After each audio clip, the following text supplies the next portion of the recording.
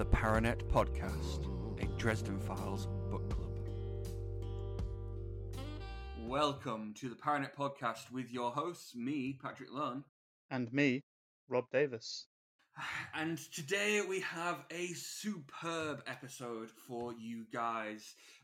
We are going to be diving in to the penultimate chunk, or chunklet, if you will, of Grave Peril.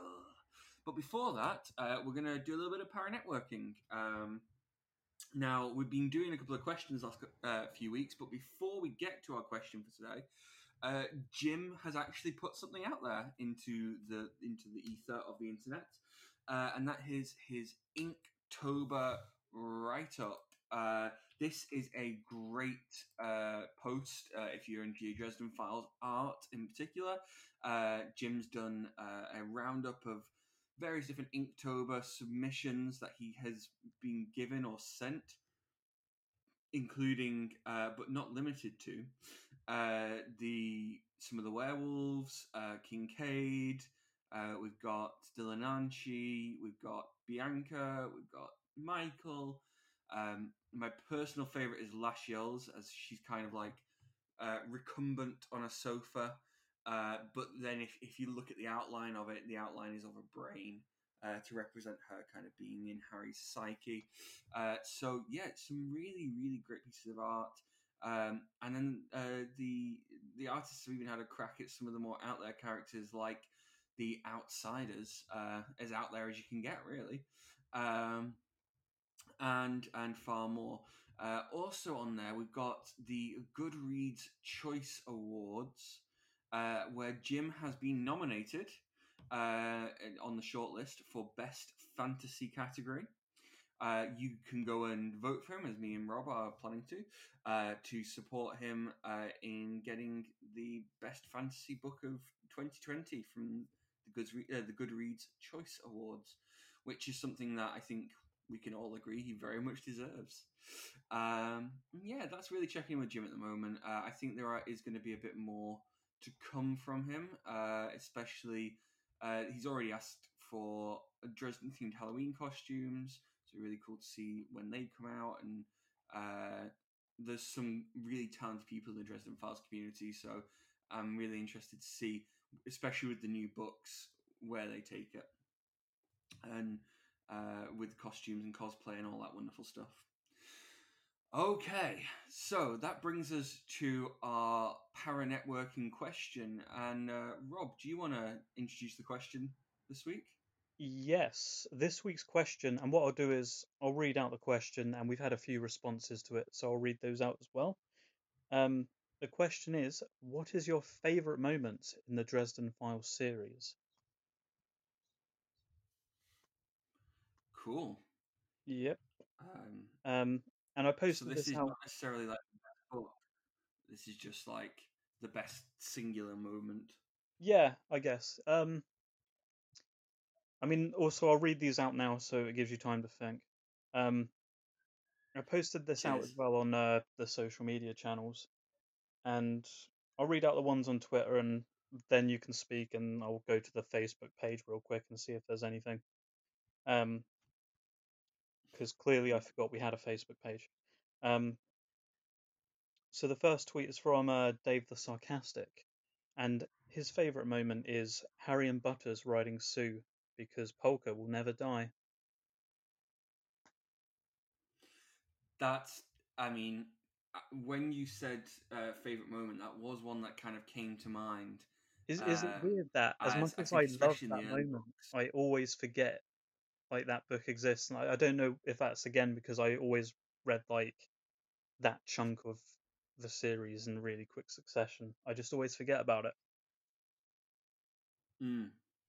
But absolutely great pick. Fantastic pick. The next one's from Magpie.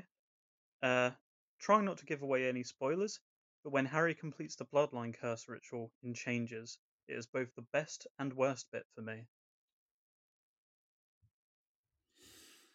That is maybe one of the biggest moments in the series, to be sure.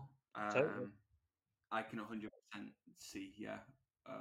why you'd like that, why that would be a big moment for you. And the last one, I think it's the last one on Twitter at the moment. Yeah, last one on Twitter is from Free Key Fighting. The fight with Victor Sales in Stormfront. It wasn't the most important moment in the series, but it hooked me into reading the whole series. And yeah, I can get behind that. I think in the last episode, I think we ranked, well, of the first three books, I think we ranked Victor Sales as maybe the best of the villains. And I know it got me rethinking about Definitely. it again. So I think that's a really good choice. I think of the options, it's probably the yeah. I think of the options of the first three books, I definitely think that it's probably Victor Sells is the best of the villains, just mostly because we understand how he thinks a bit more than the others. Kravos and the FBI werewolves, I think, are a bit more uh, straightforward Hmm, in one way because there's a lot more else. There's a lot else going on with the plots in both their books. Um, so yeah, completely agree. fantastic. And switching over to Facebook, we have a comment from Michael. I apologize if I pronounce this wrong. Tobacco. And his favorite moment was when when Molly shows up at Demon Reach during the battle with Sharkface.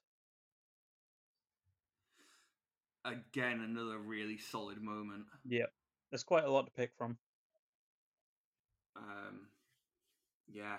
Oh my goodness. I think if Jim has proven anything with Battleground and Peace Talks, is that he is superb at putting together these kind of cinematic moments. And yeah, that moment where Molly rocks up and she is all has like all of her potential uh, ready to go, and she is ready to lay down some serious power.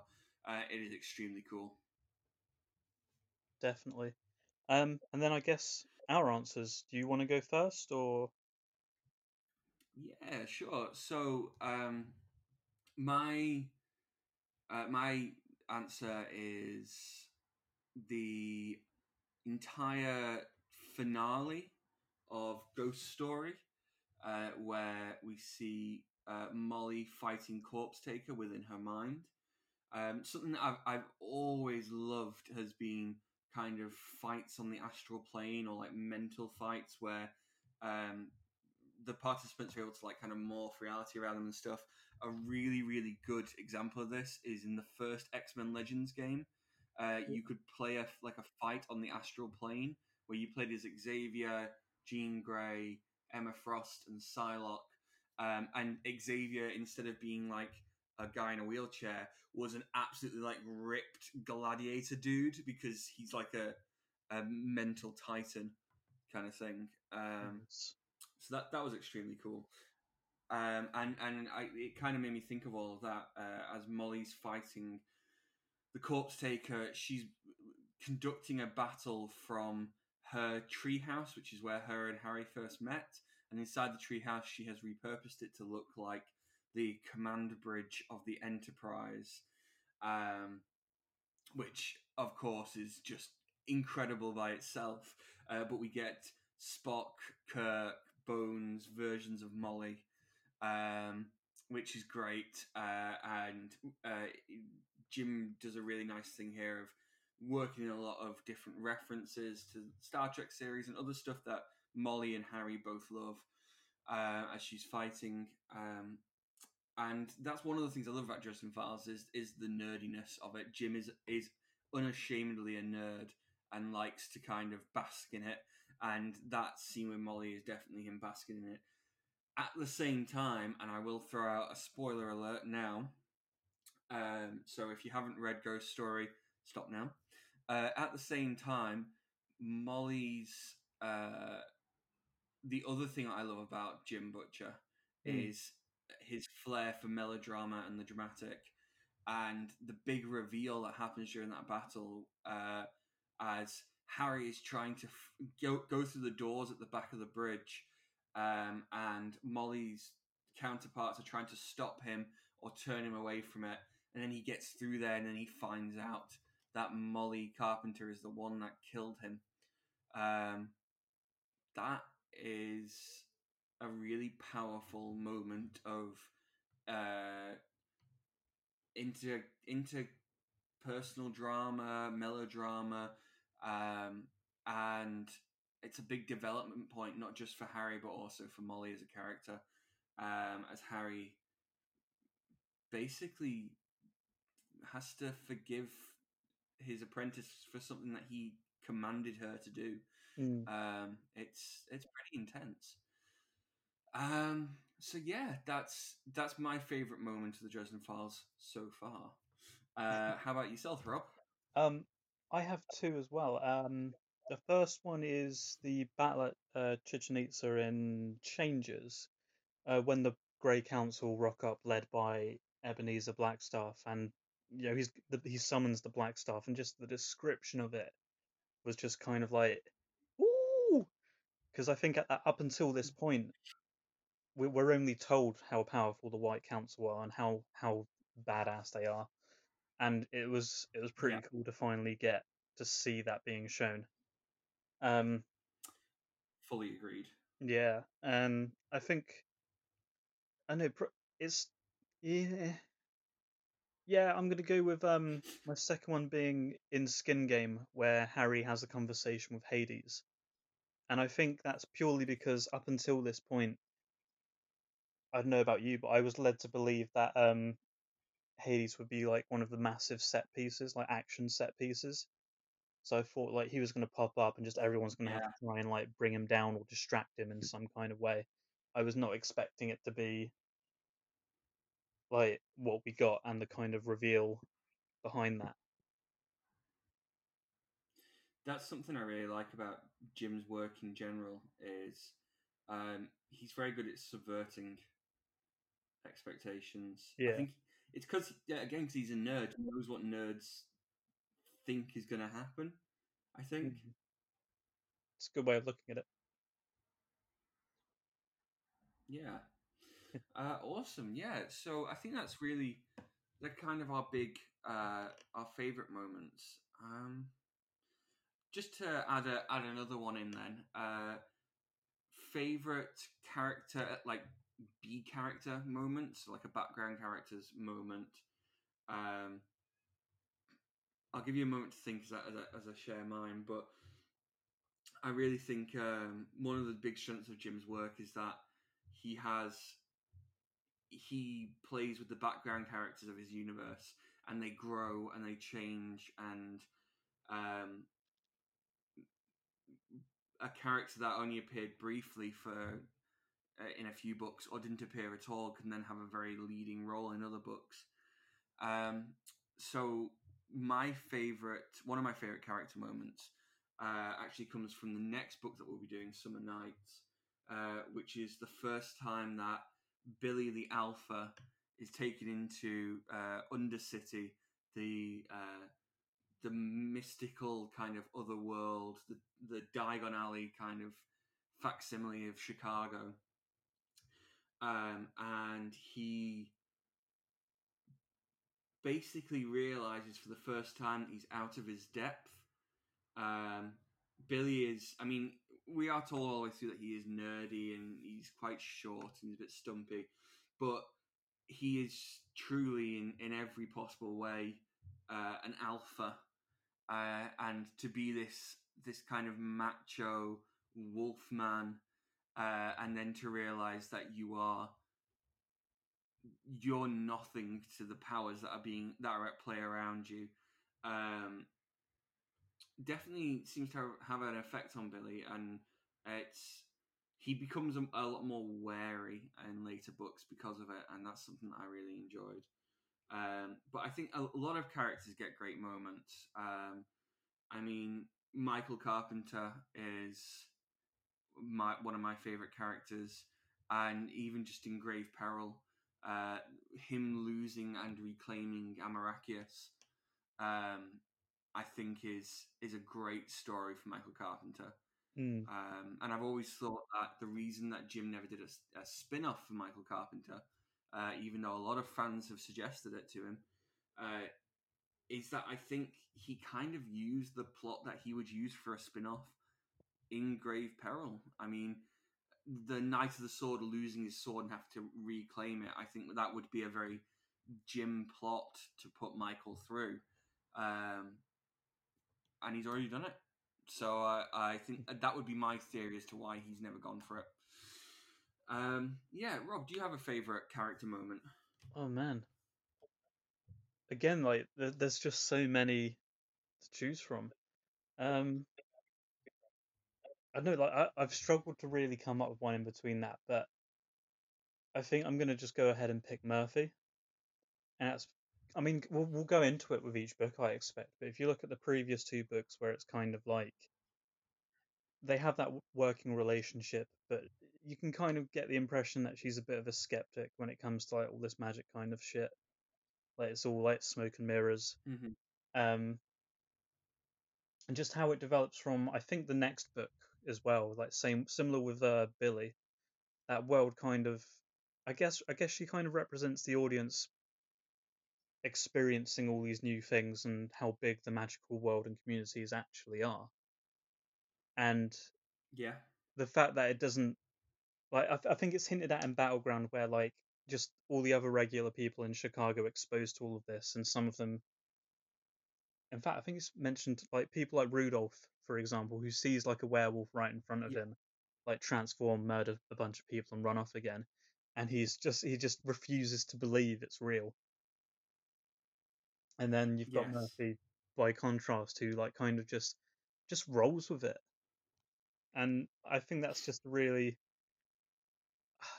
I mean, I can't remember a specific moment where it's really focusing on that in the series, but I'm gonna say at the moment that it's quite underplayed where we are in the series. Definitely. I think it is the next one where they fight like a. It's like a kind of plant monster. Yeah, it always reminded me of Um, Little Shop of Horrors, and Harry's getting a bit overwhelmed by yeah, it, and she like rocks up with a chainsaw or something stupid. yeah. That was the first moment where I was like, okay, Murphy can step up to this. Yeah, Um, awesome. Yeah, yeah. Really good pick. Cool. So let's head over to our book club, the Dresden Files book club. As we do every week, we will do the last couple of chapters that we covered in our previous episode, just to refresh you all.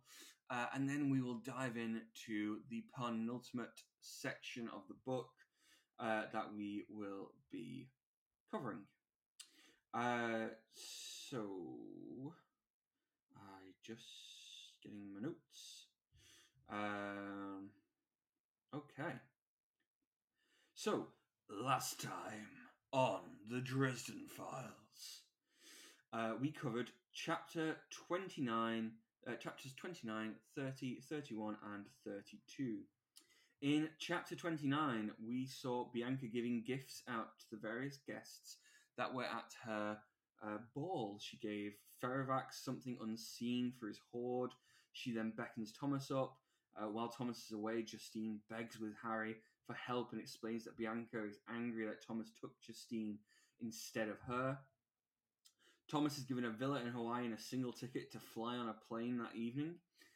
Harry then goes up and is given a plot in Graceland Cemetery with a tombstone reading, "He died trying to do the right thing." Leah the Lenonchi is also given something secretly, but returns the gift by giving Amarachius to Bianca, who she in turn gives to Mavra to break it by killing Lydia from earlier in the book. Uh, Harry realizes that everything has been a setup and it all rests on whether he will let Amarachius be broken and Lydia, an innocent, die. If Amarachius is used to kill Lydia because she is an innocent, it will break the blade and make it useless. Harry decides he ain't letting that happen. Chapter 30. A fight breaks out. Harry, Michael, Susan, Thomas, and Justine against everyone else at the ball. Harry and Michael are able to rescue Lydia and Amarachius. Bianca gets Justine and uses her to blackmail Thomas into turning on Harry and capturing Susan, literally kicking Susan into the vamps.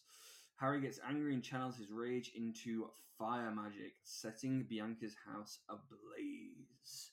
Harry and Michael try to escape and are aided by Leah, the Lenonshi. Harry then passes out.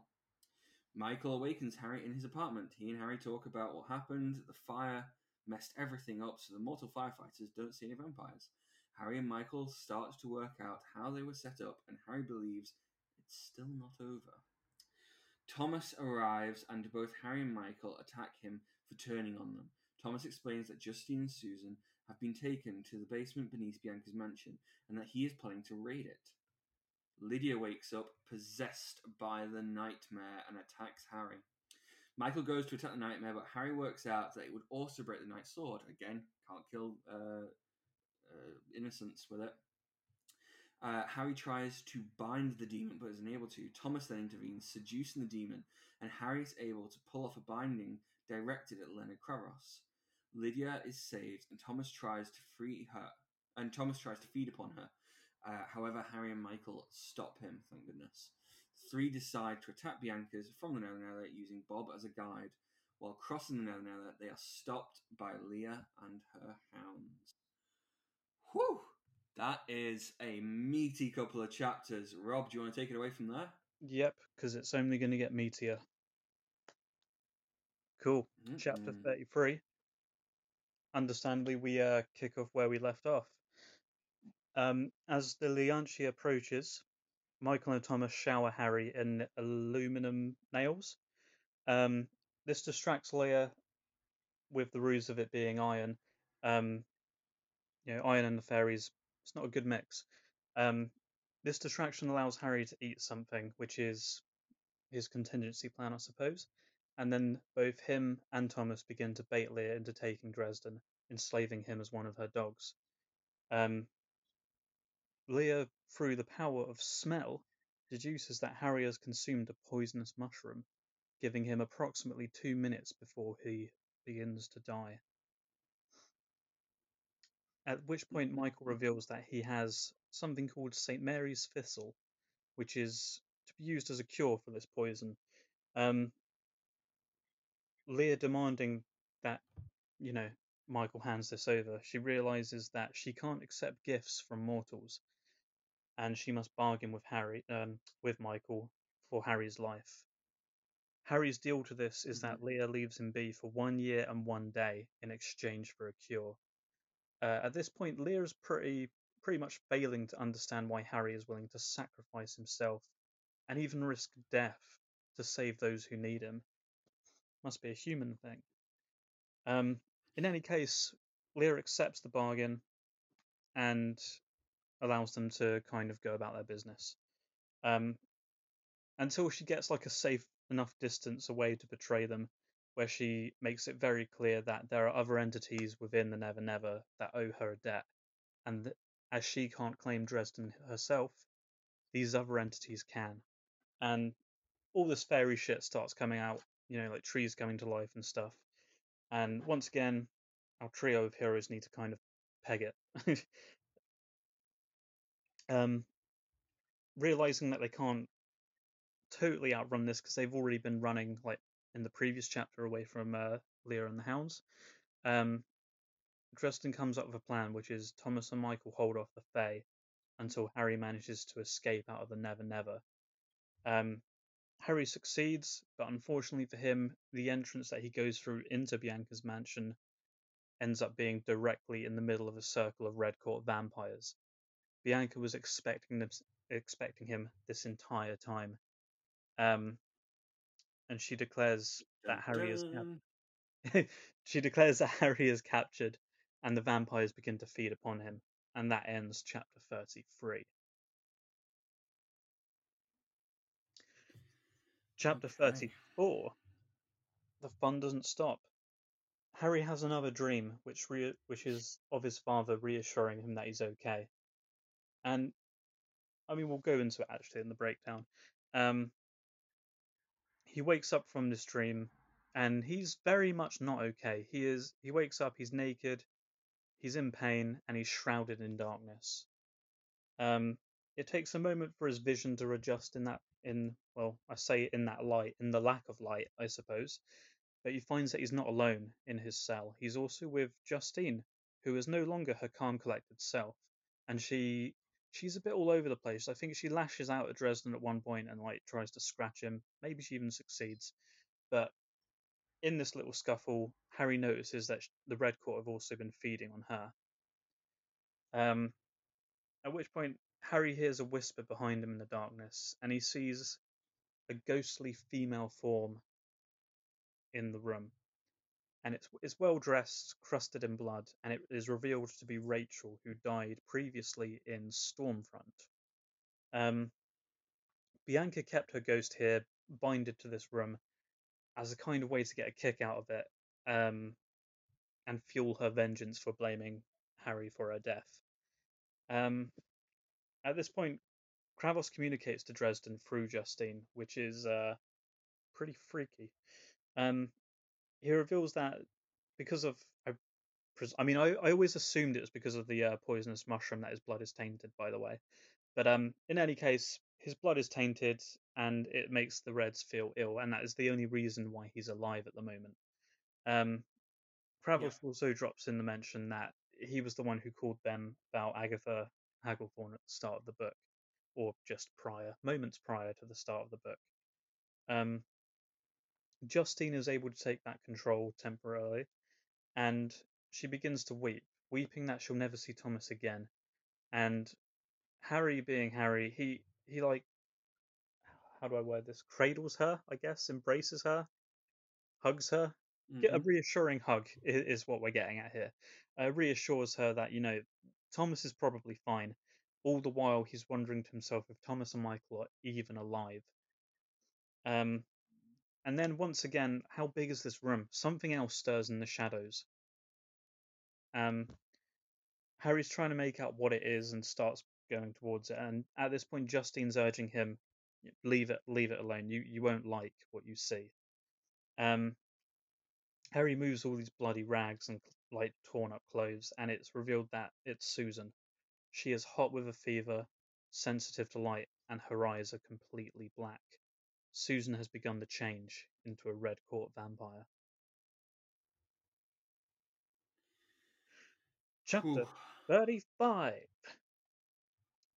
Dresden brushes his arm against Susan's mouth. He doesn't like just casually brush it against her. It's like while he's helping her up, like his arm brushes against her mouth.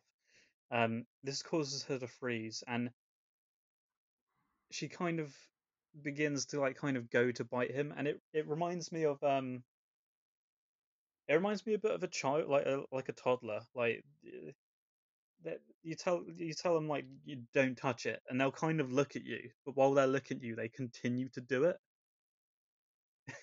It really reminded me of that a bit, but with vampires, I guess. Um, Hmm. Harry backs away, and Susan begins kind of, I guess, crawling or walking towards him, and she's like, "Oh, I'm hungry," and it's really creepy and unpleasant. But as she's doing this, she comes across one of the blood-soaked like rags that are in the room, and she just starts licking that as you do. Um, Justine explains that her transformation isn't complete until she kills and feeds on them. Um, to this, Justine also suggests that they kill her first, which I think is pretty reasonable. But Harry is not up for that because that's his girlfriend. God damn it. Um, and at this point, Harry comes up with a plan to restore Susan's memories. He remembers that their soul gaze um, is. I can't remember how it's worded. The soul gaze, like you can't forget something like that. I think it's implied. So the best thing that Yeah, I mean, I think it connects to you on such like a deep level yeah, that nothing can really get in the way. yeah, pretty much. Um, he deduces that the Lianchi would not have been able to take those memories away, merely cover them up. So he starts by reassuring Susan, like telling her, "You are Susan Rodriguez." And I mean, she's kind of like a bit baffled and confused by this. But then Harry Mm. busts out his declaration of love, which is an attempt to bring her back. And while he's doing this, he's performing a bit of a ritual to kind of uncover the spell that was left upon her by the Lianshi. And it's not until, I mean, she's making attempts to like try and feed off of him at this point. Yeah. It's not until the declaration of love that she is like springs back to her usual self, memories intact and everything, and she is distraught. She apologizes to Harry. She's, I tried to fight the vampires off, but they still fed on me, and now all I have is this never-ending hunger. Like, will it go away? Um, and at this point, Harry, like, he's pissed, man, and he formulates this plan, and the plan is that it's quite straightforward. He's just going to fall asleep and awake Kravos in his dreams. And then we roll on to the last chapter of this week, chapter 36. As it turns out, Kravos is awaiting Harry in his dream, and very Freddy Krueger like here. Um, Kravos claims that he's going to enjoy torturing Harry until Bianca arrives, and he begins to, you know, punch, beat, choke, all of those things he's doing to Harry, which is, not very pleasant. Um, and then someone comes to save Harry, and it's not who you might expect. It's Harry. That's right. We meet another form of what we think at the start of this is Harry's subconscious from the previous book, is what my mind jumped to. But then it's revealed that this copy of Harry is Harry's ghost, and Harry reveals that in the real world he died for 1 minute before being resuscitated, and I think it's to do with his with being a wizard. Um, that this allows his shade to hang around a little bit longer. Um, Again, I can't remember the exact wording here, but in any case, the two Harrys just start wailing on Kravos, beating the shit out of him, and Kravos is like, "What kind of magic is this?" And Harry's like, "Don't you get it? I'm a wizard. That's how I can do this. You're just some two-bit dork who reads a bit of magic here and there." Um, yeah. Um, and then Harry, kind of mimicking the Harry using the wolf belt in the last book, Harry kind of becomes this weird spiritual like, creature and begins tearing at Kravos, and he tears him completely to Mm. pieces and gets his own back. In the process of doing this, he consumes like the stolen power of his. And not only does he regain his stolen magic, well, I say he regains, he never had it in the first place. He steals what is left of Kravos' own power, the anger, the wild, and the fury. Um, and at If this anything, point, it levels up a bit more. yeah, level up. Um, at this Yeah. point, I think the ghost makes a weird comment here where he's just like, "That's a bit freaky and weird. You should stop." Um, and yeah, like he kind of fades out after doing his job, and then Harry awakes and he's completely high as shit off the power, and who wouldn't be? Proper adrenaline rush, and he tells like does the badass thing of like he turns to Justine and Susan and he's like, "Get ready, we're leaving." And as he tries to open the door, who should come through but our favourite duo of Red Court vampires, Kyle Hamilton and Kelly Hamilton. And they are warped, they're like fleshy human masks are like completely warped and twisted by the explosion. And they pin Dresden to a wall and they're here to get their own back, promising the debt that they promising what they promised in the previous chapters, that they're gonna finish him off once and for all. But this time, it's for real. Yeah, this time they mean it. And that is where we wrap up these chapters. So what did you think? Whew. Wow. Um, Hell of a lot going on here, and it's really the lowest point for Dresden in this story. The moment when the vampires take him and he is brought into this cell and he sees Justine, Rachel, and then Susan.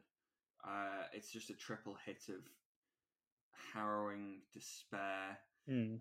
until he gets that like high point. The first thing that really got me was my partner Amy actually pointed out that the scene where the vampires get him and he comes out of the portal, it seems to be an act of sexual violence.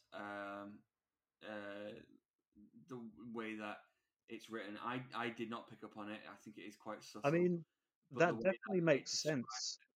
I mean, if you look at what the vampire just yeah, represents throughout most books, I mean, Anne Rice's Vampire Chronicles, for example, it's used as a lot of allegory for homosexuality, and I think AIDS as well. It's meant to like not represent as such. No, that was sorry, the Dark Tower, the vampires in Salem's Lot and Father Callahan, where like the vampires they bleed into like the mouths to create the vampires, and it's kind of it kind of represents a sexually transmitted disease, and that's very much what it was going for in the Dark Tower, at least. Wolves of the Color, I think. yeah, definitely, and um, I actually think it rereading it. I think it is depicting that, Yeah. and I I think it's at least rare in the fiction that I've read to come across an act of sexual violence perpetrated by a female to a male and not the other way around. Mm. Which is not to say that doesn't happen. It's just to say it's not very well represented. And I think it's something rare and kind of admirable for Jim to try and tackle. And the way that he talks about Harry after he basically talks about how he feels gross and kind of used up and thrown away in the dark. Mm. Um, and I think that's it's a really interesting experience for a character to go through. Um, yeah, I once my partner pointed that out and I saw it. It really I think it's really admirable that Jim tackled that. Um, yeah. So past that, the rest of the chapters. So the whole facing off with Leah, I felt was done very well. I think fairies in general are done very well in the Dresden verse, playing on their kind of otherworldly alien rules and twisting them back on them, and playing at their own game. Mm. And it felt like a very Harry Dresden plan to ingest poison to get out of a deal. Absolutely. I think we saw like the spectrum of his allies there, as we saw kind of Bob's purely logical. Well, Harry, if you told me sooner, I could have come up with a better plan than this. And Michael's very lawful, good, understanding exactly why Harry did what he did, just being like, Harry, come on, we need to get going. And then Thomas, at this point, being chaotic neutral-ish. Yeah. Uh, yeah, just completely not understanding why Harry would almost kill himself for the chance to save innocent lives and to escape, to slip his godmother's kind of evil machinations. Um, so yeah, absolutely incredible. Um, how did you find it? I really enjoyed it because I mean the Fae are really only introduced in this book, and it feels like in each appearance we have with them, we get a new like layer or set of rules that they abide by. Um, and I don't know, like like in the next book, for example, I know that we get the introduction of a lot of the fairy courts and stuff like that, and we also get more of the lore and mythology, I guess, on that world. But it turns out we're just scratching the surface of it here with the Lianchi and her weird ass set of rules. But it's something that I really enjoy and look forward to going forward. Um, and I especially like how it was handled here as well. Like you said, I can't remember if, did they know that she couldn't accept gifts?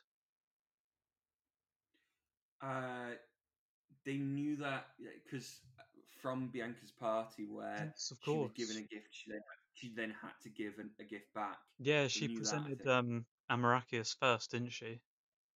she did. Yes. Interesting. It's weird how I didn't pick up on that when we read it. Um, but yeah, I mean that's something that I like, and especially how you have to be extremely specific. Like the whole thing of oh, I totally agree that I won't attack you. And then when they get a certain distance, she's like, oh, by the way, these guys owe me a favor, and they're going to attack you instead. So it's kind of like I know, like you know, in like action films and stuff, where they're like, oh yeah, like don't worry, I promise I won't kill you. And then like they just leave like the guy tied up in the middle of a desert, and then he gets eaten by a snake or something. And the guy's like, Yeah. oh, you said you wouldn't leave me. He's like, that's not part of the deal. I said I wouldn't kill you. It's very, Yes. it's very like that, like the wording of it. I think. Yeah. That we just don't see fairies depicted much in modern fantasy, so it's very it's you basically have to kind of lawyer them, which I think is very cool. Mm, Um, yeah, the other thing I really liked about the fairy section was when they were leaving the fairy section, or when Dresden was leaving the fairy section. The book did something that almost felt. I think you'll know what I mean here, but it almost felt like a series with a low budget that thinks that it might get a better budget. yeah, I know the bit you In mean. that, like, basically Dresden is running away from the fairies and stuff, and we don't get a description of the fairies at all. We just hear like the trees moving, the grass moving, the feeling of creatures coming, but we don't actually see what they are at all. And I feel like it's Jim almost leaving himself room to grow. Something that I think Jim Butch does really well is he creates holes in his world so that he can fill them in later books. Mm, We only get the briefest descriptions of what the Never Nether looks like. We only quite often when we first meet a character, it's away from whatever their home is, or their like sanctum, or whichever place in the world reflects them, so that we can be shown that at a later time. And I think part of the reason for this is that it creates mystery for the reader as well. I mean, if we yeah. were given an atlas of the Dresden Files Chicago with the first Stormfront book, we'd probably be bored with it by the time we got to Summer Night, or I don't know, a few books in anyway. Whereas there is still places to learn about. There's still settings that we've not been to, um, and that means that each book can offer us something just a little bit more, that we want to see or we want to find out about. And I think the Never Nether is a place that we are shown many times, and each time we see it, we learn a little bit more about the inhabitants, but we also see another place from another view or another angle, which is really exciting, and it's something that I love as a reader of the Dresden Files, definitely. Very much the same. Sorry, I'm waffling. That's all right. Waffle away. Yeah, the where should we go next? The moment when Harry brings Susan back to her senses. How did you find that? I quite liked that because I mean, obviously, we have the start of the book with the conversation between Harry and Michael, and Michael's like, "Oh, well, do you love her? Because if you do, you should probably tell her and then marry her. And Harry's like, oh, yeah, but Yeah. it's not as simple as that. Like it's like a bit of a teen drama vibe to it, I guess. Yeah, and I like that you get a payoff from that. Like I think if I remember right, I think Susan says it to him earlier in the book, and he's just kind of like, "Thank you." It's either way, his reaction to it just made it a bit awkward. But yeah, it's cool that The classic Star you. I know. yeah, damn right. Um, yeah, it's very like that, and then it's cool that once she loses her memory, even temporarily, it's used as a device to bring her back. And I think again, like we had, what was it, the power of circles and the power of names and all that kind of stuff. And I think it's a good display of the power of emotions as well. Um, specifically love, obviously. Um, yeah, and that's what I like about it. Again, it's giving that whole like how everything holds its like a certain power, I guess. Yeah, I mean, I think the power of love is something I mean, it's a that bloody good a lot song. of I'll different. add that in. The power of, and that's all we can use of that. Yep. No, the It don't take money. I think the power of love Don't is take fame. something that we've. You don't need a credit card to ride this train. Oh my god. That's fine. Yeah. Go on. Uh, I I think I was thinking of a different song to you. I know the one that you're thinking of now, which is the "That's the Power of Love." Bum Bum, bum, and that's bum, we can use that one. bum. Yep. But I was thinking the power of love, um, and that one. I'm But I not. It might be doesn't ring any misremembering what that bells at the song is. moment. Send it to me afterwards if you can. Yeah, yeah.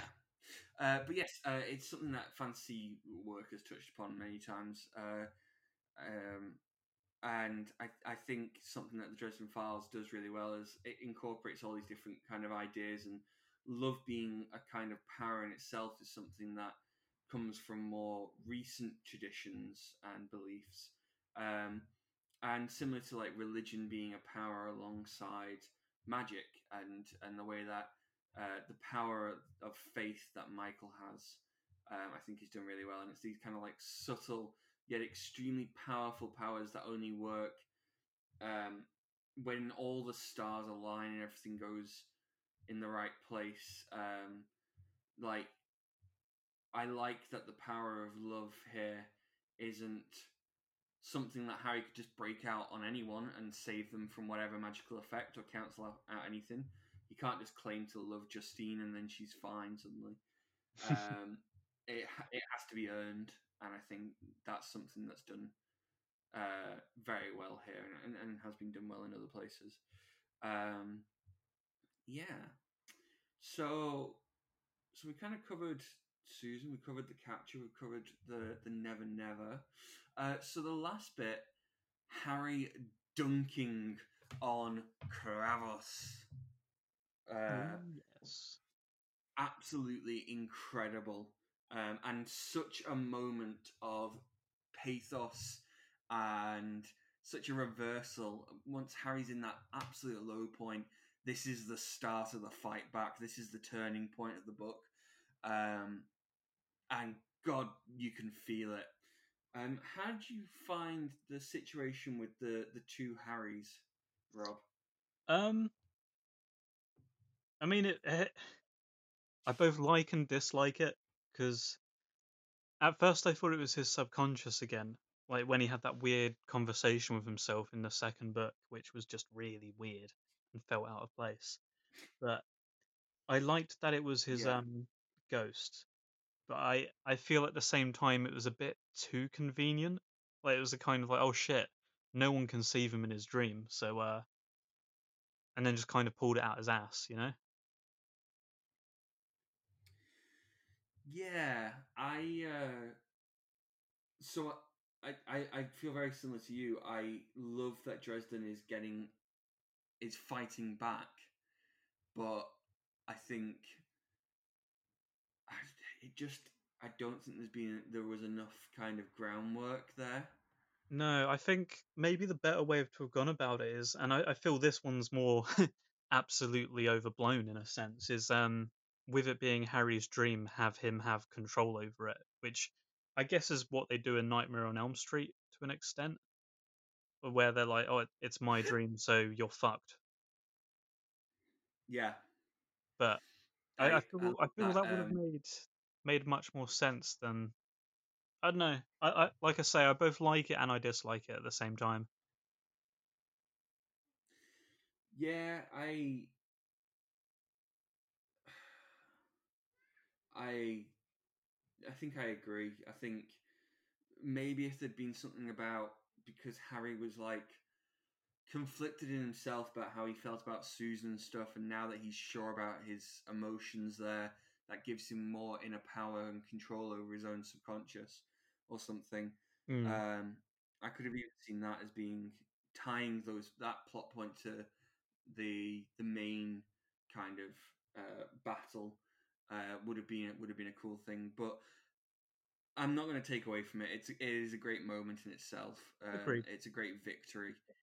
And while it maybe the logic isn't there, the the visual of two Harry Dresdens beating the shit out of Leonard Kravos is very fun and very like Bugs Bunny prankstery.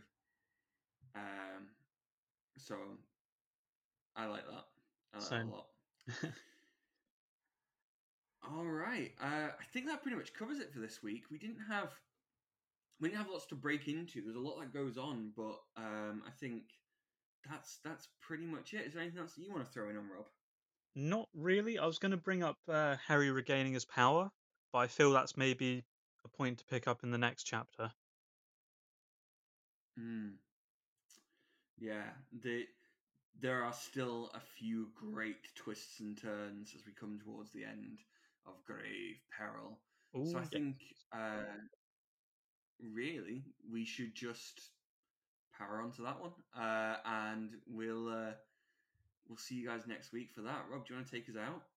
Yeah, next week like Pat says, we'll be wrapping up Brave Peril. That is chapters 37 to 39. Basically the start of the next chapter until you run out of pages. Um, yeah, and I guess thank you for all the support again. We've crossed 2,800 downloads, which is nothing short of a miracle given the circumstances and how much of a niche this is. Um, yeah, as always, share it around. Tell your friends who are into Dresden Files. Follow and subscribe. We're on Spotify, iTunes, Podbean, the rest of it. Follow us on social media as well and say hello. You can find us on Facebook, Twitter, Instagram. Also, drop us an email as well. All of that's in the description. Um, and yeah, crack open a can of Coke, I guess, because you've been listening to the Paranet podcast with your hosts, me, Rob Davis, Me, Patrick Lunn. and we will see you next time. Thank you very much. Bye bye. Bye.